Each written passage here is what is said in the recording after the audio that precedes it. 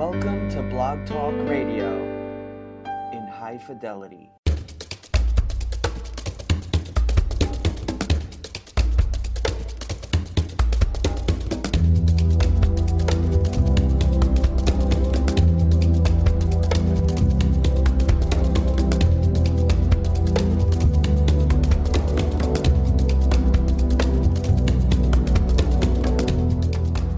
Hello world, I'm Greg Masters, Managing Director of Health Innovation Media and co-host of Pop Health Week on the Blog Talk Radio and affiliate networks. Our guest today is Abhijit Dasgupta, PhD. Dr. Dasgupta is co-founder and chief data scientist at Xansers, a company that makes wearable sensors and apps capturing biosignals for a personalized approach to health. After completing his PhD in biostatistics at the University of Washington, Dr. Dasgupta trained in genetic epidemiology and biostatistics at the National Cancer Institute, then joined the faculty of Thomas Jefferson University in Philadelphia, where he led the biostatistical analysis of genomic experiments. Returning to the Washington, D.C. area, Dr. Dasgupta is also a consultant for the National Institute of Arthritis, Musculoskeletal, and Skin Disorders, part of the NIH, and also serves on several review committees for the NIH. He is affiliate faculty in the Department of Systems Biology at George Mason University and co-organizes the Statistical Programming DC Meetup, part of Data Community DC. Dr. Dasgupta's main interests are in translating biological signals to actionable information through modern data science. Today's show is hosted by my colleague and co-host at Pop Health Week, Fred Goldstein, the president of Accountable Health, LLC. So, Fred, take it away. Thank you so much, Greg. And Abhijit, welcome to the show today. Hey, great to be here. Fantastic.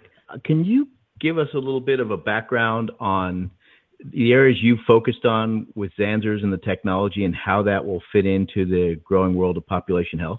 Oh, sure. So let's start off talking about what we're creating at Xansers. Sensor that we're really excited about right now, we've branded as RESPA. It's a breathing sensor, so it tries to capture your breathing patterns as a clip-on to your collar, to your shirt, or to your sportswear.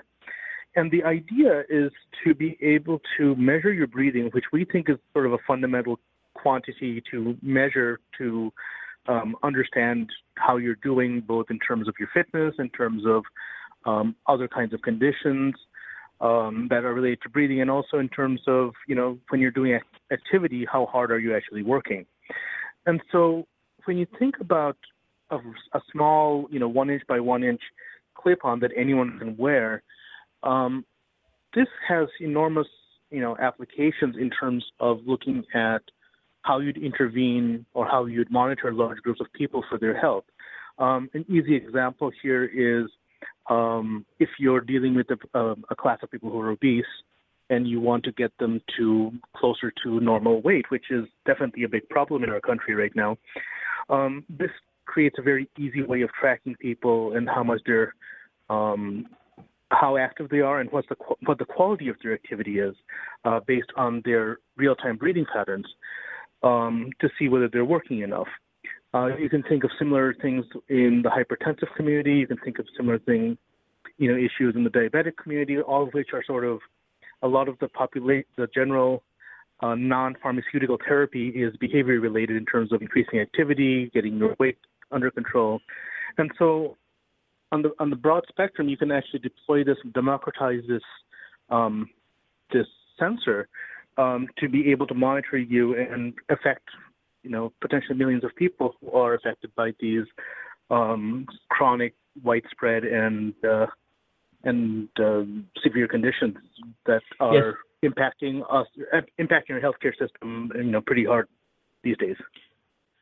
Absolutely. And, I'm thinking about it because I've been one of these folks who uses sensors like crazy and wearables, and I test them all from Google Glass to, Fitbit to Apple Watch and Move, sure. The rest of them. And they all have measured, as you said, a different area. It's either, steps or heart rate, or maybe some exertion or something.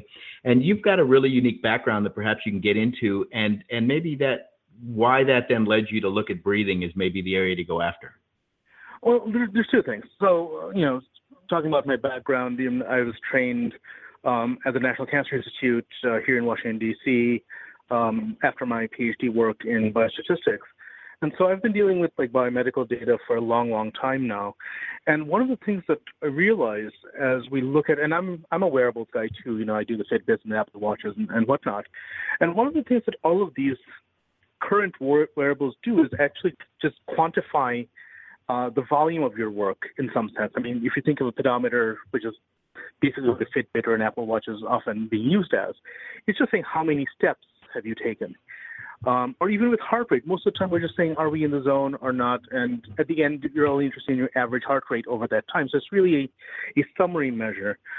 What breathing does on almost a second-by-second basis is it changes and adapts naturally to meet the exertion that you are committing to. So it really is linked to how your metabolism is working to meet the activity that you're doing. And so it gives a much finer view of what you're doing and how you're doing it. And so one of the things that we thought about when we're developing this is that breathing doesn't give you the how much, it gives you the how. And in a lot of ways, that's much more insightful. So it's not just about the quantity of your work, but the quality of your work. And oftentimes that can mean that you can do a shorter workout of higher quality and get potentially more benefit than a longer workout of lower quality.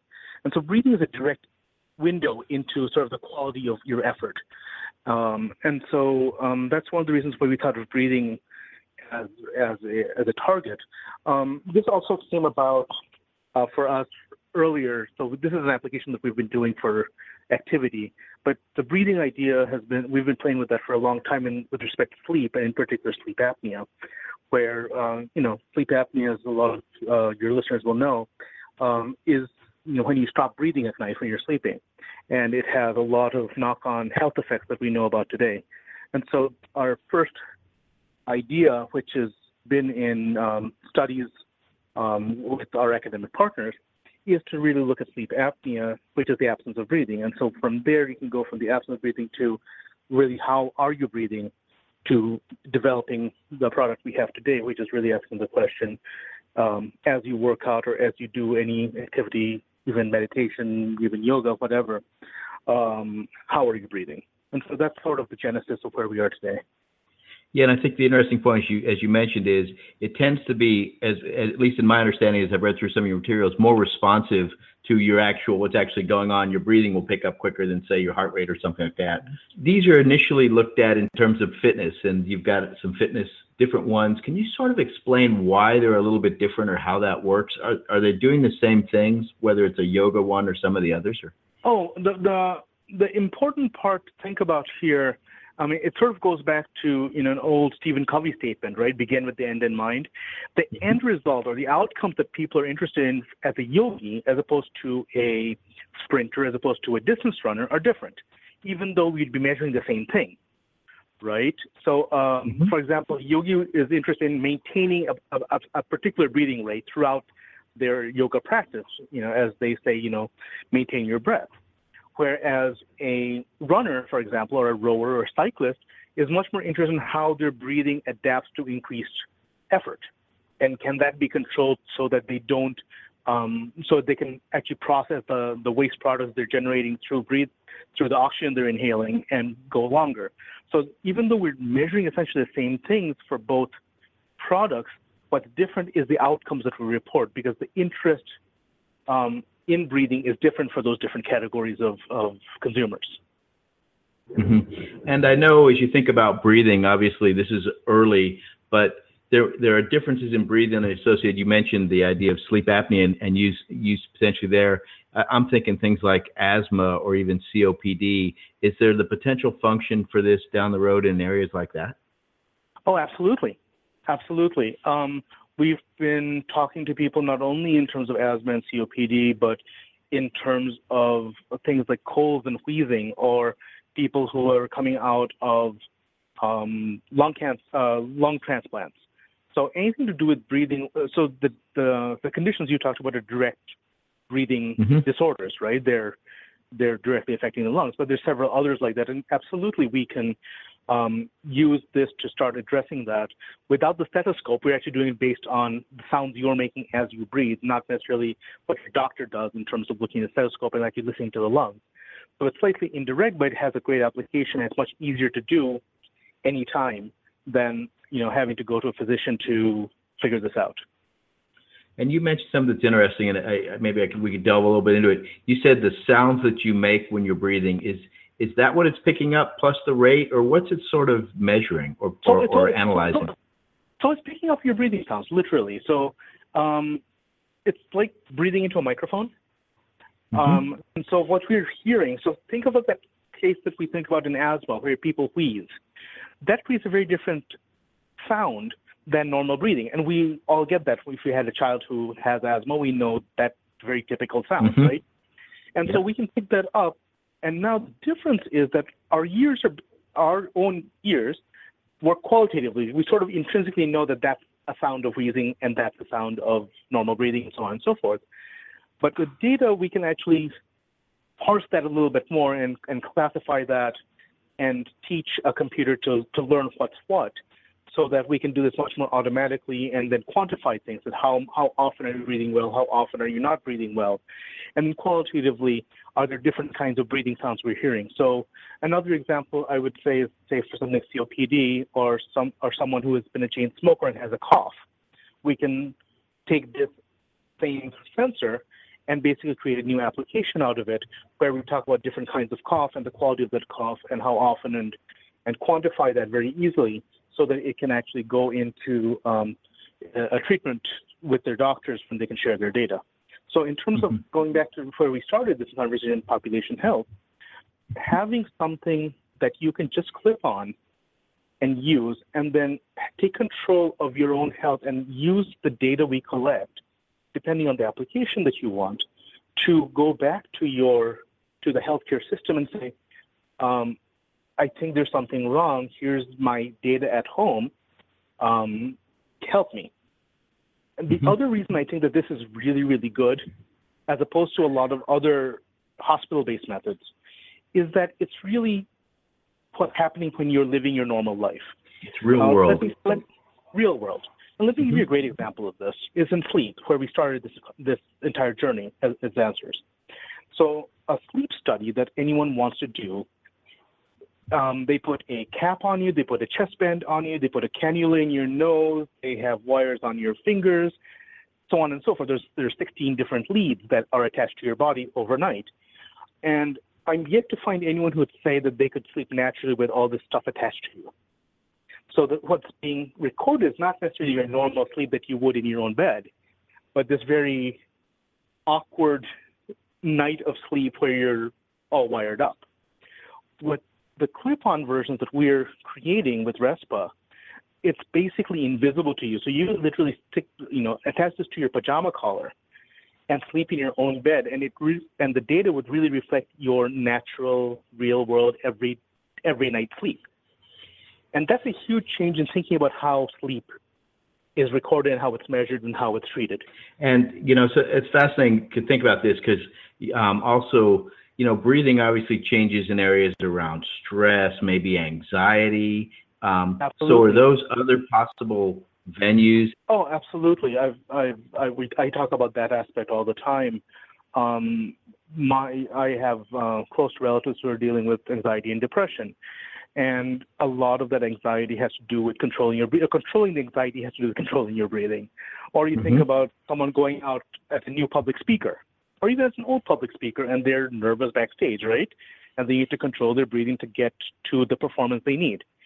So you could think about both in terms of a public health disorder, but also in terms of just everyday life. Times where you need to control your breathing, understand how you're breathing, and this gives you the feedback system to do it.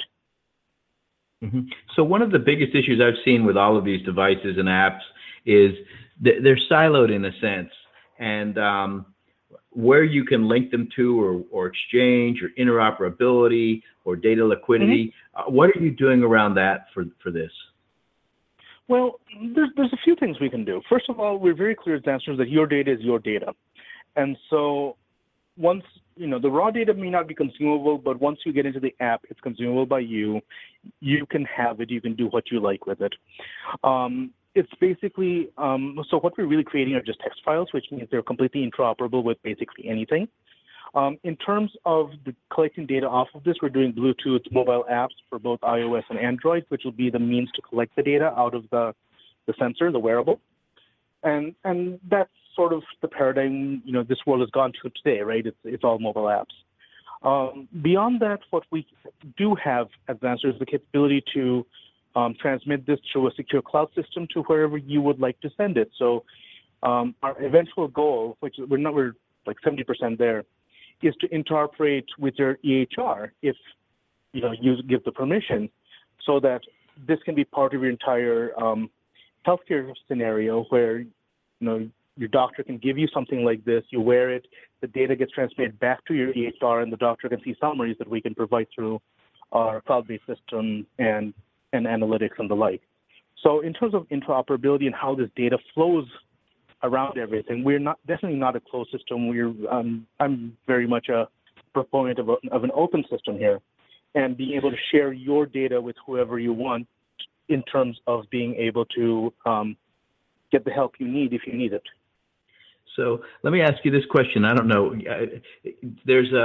You mentioned earlier this concept of an individual who says, "Hey, there's something wrong with me. Here's my data. Take a look at it." So how? One, would physicians normally have a sense, is there a standard here or something, or some sense of reports that would show, wait, here's something that's abnormal in this scenario, or how would you be looking at that? So some of that would end up being that our apps would not actually give you raw data. We'd actually create sort of a summarized panel of data, which would look at things like breathing rate or variability in your breathing over these activities. So they'd be quick summary measures, sort of like a quick dashboard, even for a mobile phone, that you could just share with your provider. Say, here's these summaries. They're, we talk with our doctor friends all the time to say what would be the useful summaries that we would like for different applications. And so what would be shared is really summary data saying there's a pattern here that is not good. So, for example, you would say something like you're coughing, once every 2 minutes over a period of 3 hours, right? And that would be what's reported. It's not like your full data goes to your doctor. It's like these kinds of summary measures that are, if you will, troublesome for the user. And so those would be shared. So it's not an issue of the entire data being shared. It's an issue of interesting summaries that we think are symptomatic of other things that would be shared. And it depends on the kind, and that really depends on the kinds of mobile apps that we're developing and what kind of outputs that they're giving, or what kind of outcomes we're interested in providing to people. But a lot of that is developmental, and we're happy to work with people for different applications of that. Mm-hmm. Now, obviously, this isn't something that just comes out overnight. How long have you been working on this, and sort of what you must have a fairly sophisticated database on the backside to have begun to analyze the sounds. There's a difference, those kinds of things. Well, yeah, I mean, we've been working on the sleep aspect of this for almost, I'd say, 4 years now. We've been doing NIH-sponsored studies. We've won several NIH SBIRs that have supported this effort. And so we've been doing a lot of analysis for the sleep side of things for several years. Last fall, we suddenly decided, well, hey, we're doing this for sleep. Can't we do this for like the positive side of this, which is breathing, which is regular breathing? And so what we're doing is we're just reorienting the knowledge that we've gathered in the last 4 years towards this newer outcome.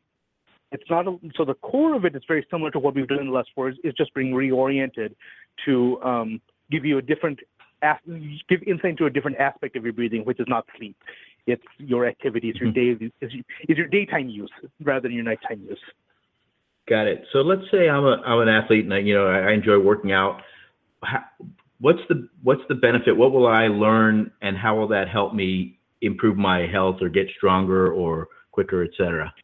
Well, one of the things that's really interesting with breathing that the exercise physiology literature has shown for many years, is that you can get a sense of when your ventricular threshold occurs through your breathing. So what's the ventricular threshold?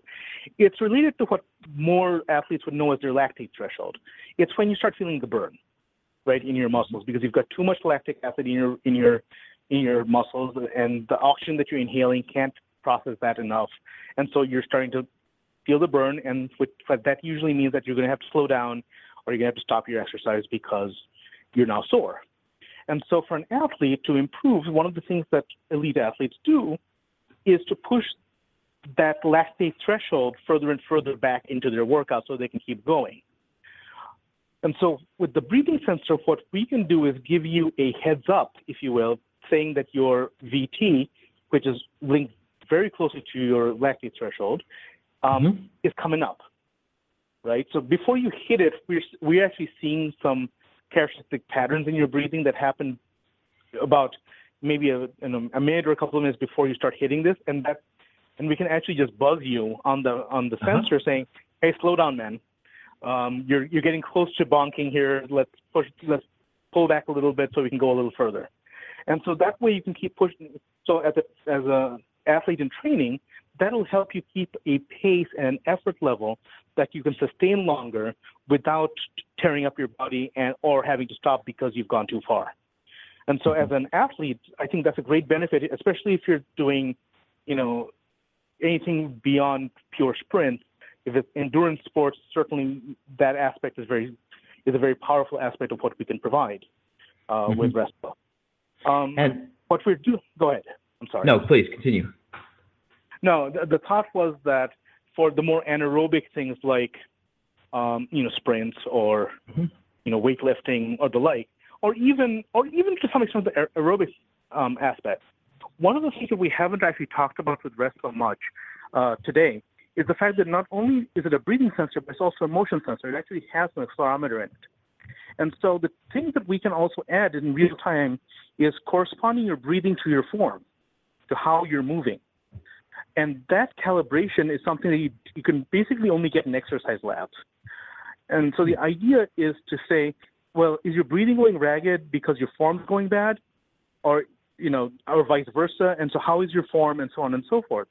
And so there's a great power in calibrating these two signals, your breathing and your motion, to really see in real time and also after the fact, after your workout, when your form went away, or when you're, or whether you're doing one side versus the other, you're not equal, you're not bilateral, and things like that. So RESPA can give you those kinds of benefits as well, in terms of calibrating your breathing and your motion, seeing how everything is working together.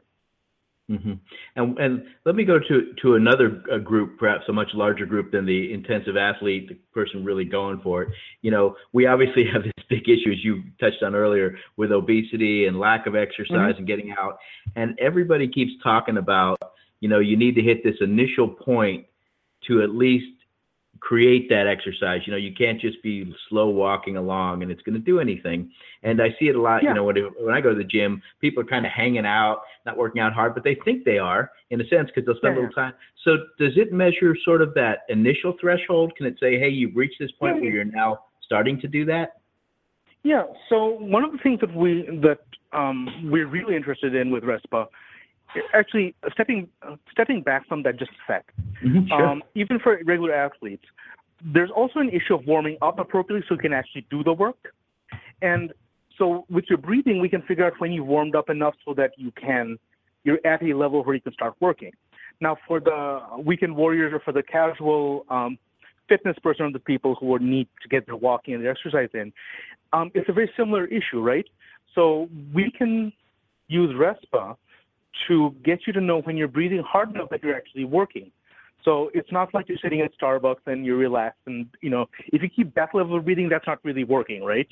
You need to go a little harder than that. And so we can create sort of initial threshold saying, here's sort of the minimal breathing rate at which you need to work in order to get some benefit. And the flip side to that for a lot of casual athletes or casual exercisers is, especially for people who haven't exercised for a while but were fitter in their youth and are not quite as fit anymore, is that they tend to jackrabbit as well. They tend to go too fast too soon. And then they can't finish whatever they want to do because they're already tired. They already wiped themselves out by going too fast too soon. And so it's on both sides. So either you're not working hard enough or you're working too hard too fast. RESPA can help you sort of moderate that so you can get the most out of the time you have to exercise. Got it. And I would assume that at some point you get enough data, and I know a lot of people are looking at this, that it becomes, you've talked about some of it predictive, hey, you're about to hit your threshold, slow it up. Yeah. And in cases, let's get back to that chronic disease instance, say with a person with asthma or a person living with COPD, do you think, or is it capable now of actually picking up exacerbations early? We think so. We haven't gotten the training data yet to say that definitively, but obviously with partnerships, we can figure that out. My feeling is given the technology, we can. And that has two aspects. One is the individual aspect, which is, are you going to have an asthma attack, right? The other aspect, because this is a much lower cost product that anyone can use, when we go back to your original point of population health, this allows vast numbers of people to monitor themselves in a study, in a clinical study, or even as an observational study around a community. And so you can get a lot more data on a population level about breathing and these kinds of conditions, and it can actually democratize research as well into these conditions. So not only does RESPA provide an very individualized look at what you're doing, but it also has an aspect that can be extended to a very population or community-based level. Right. I could see these potentially going out through, an allergy and immunology clinic or something like that, or internal medicine to work with a bunch of individuals with COPD and distribute them out potentially to help their patients better monitor and begin to identify issues associated with that population. Or another or a case that I can see very easily is through local health departments when you have those days where your pollution levels are high. So you have these code orange, code red days, right?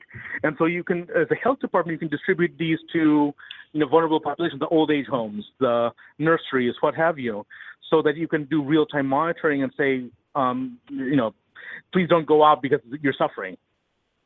Mm-hmm. And so, these are some really cool ideas.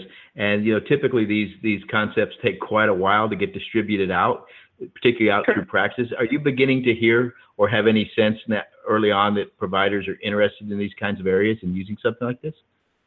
Well, I think that we've got interest in both pharmaceutical companies and hospital systems, as well as tech companies who are interested in taking this into the home. In terms of doing this, but obviously these are much more local interest conversations that we're having with some of our friends who are in the local healthcare systems. But absolutely, we're starting to see interest. We've talked to people who are in that COPD asthma space, in the rehab space. So we talk to people who are, for post-surgical rehab with physical therapy. How can this be used with physical therapy to look at both effort and compliance? So there's a lot of discussion in terms of sort of healthcare and para-healthcare systems where something like this can be very, very useful. Well, that's really fantastic, and it's be interesting to watch that develop over time. We've got about a minute left. Can you talk a little bit? I know you've got a crowdfunding campaign going on at Indiegogo. Tell us a little bit about that.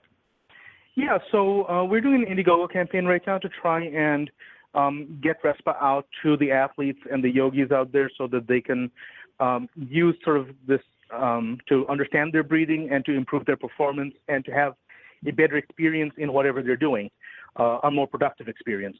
And so we've been going on, the campaign is going on for another month. We'd love your readers to check us out.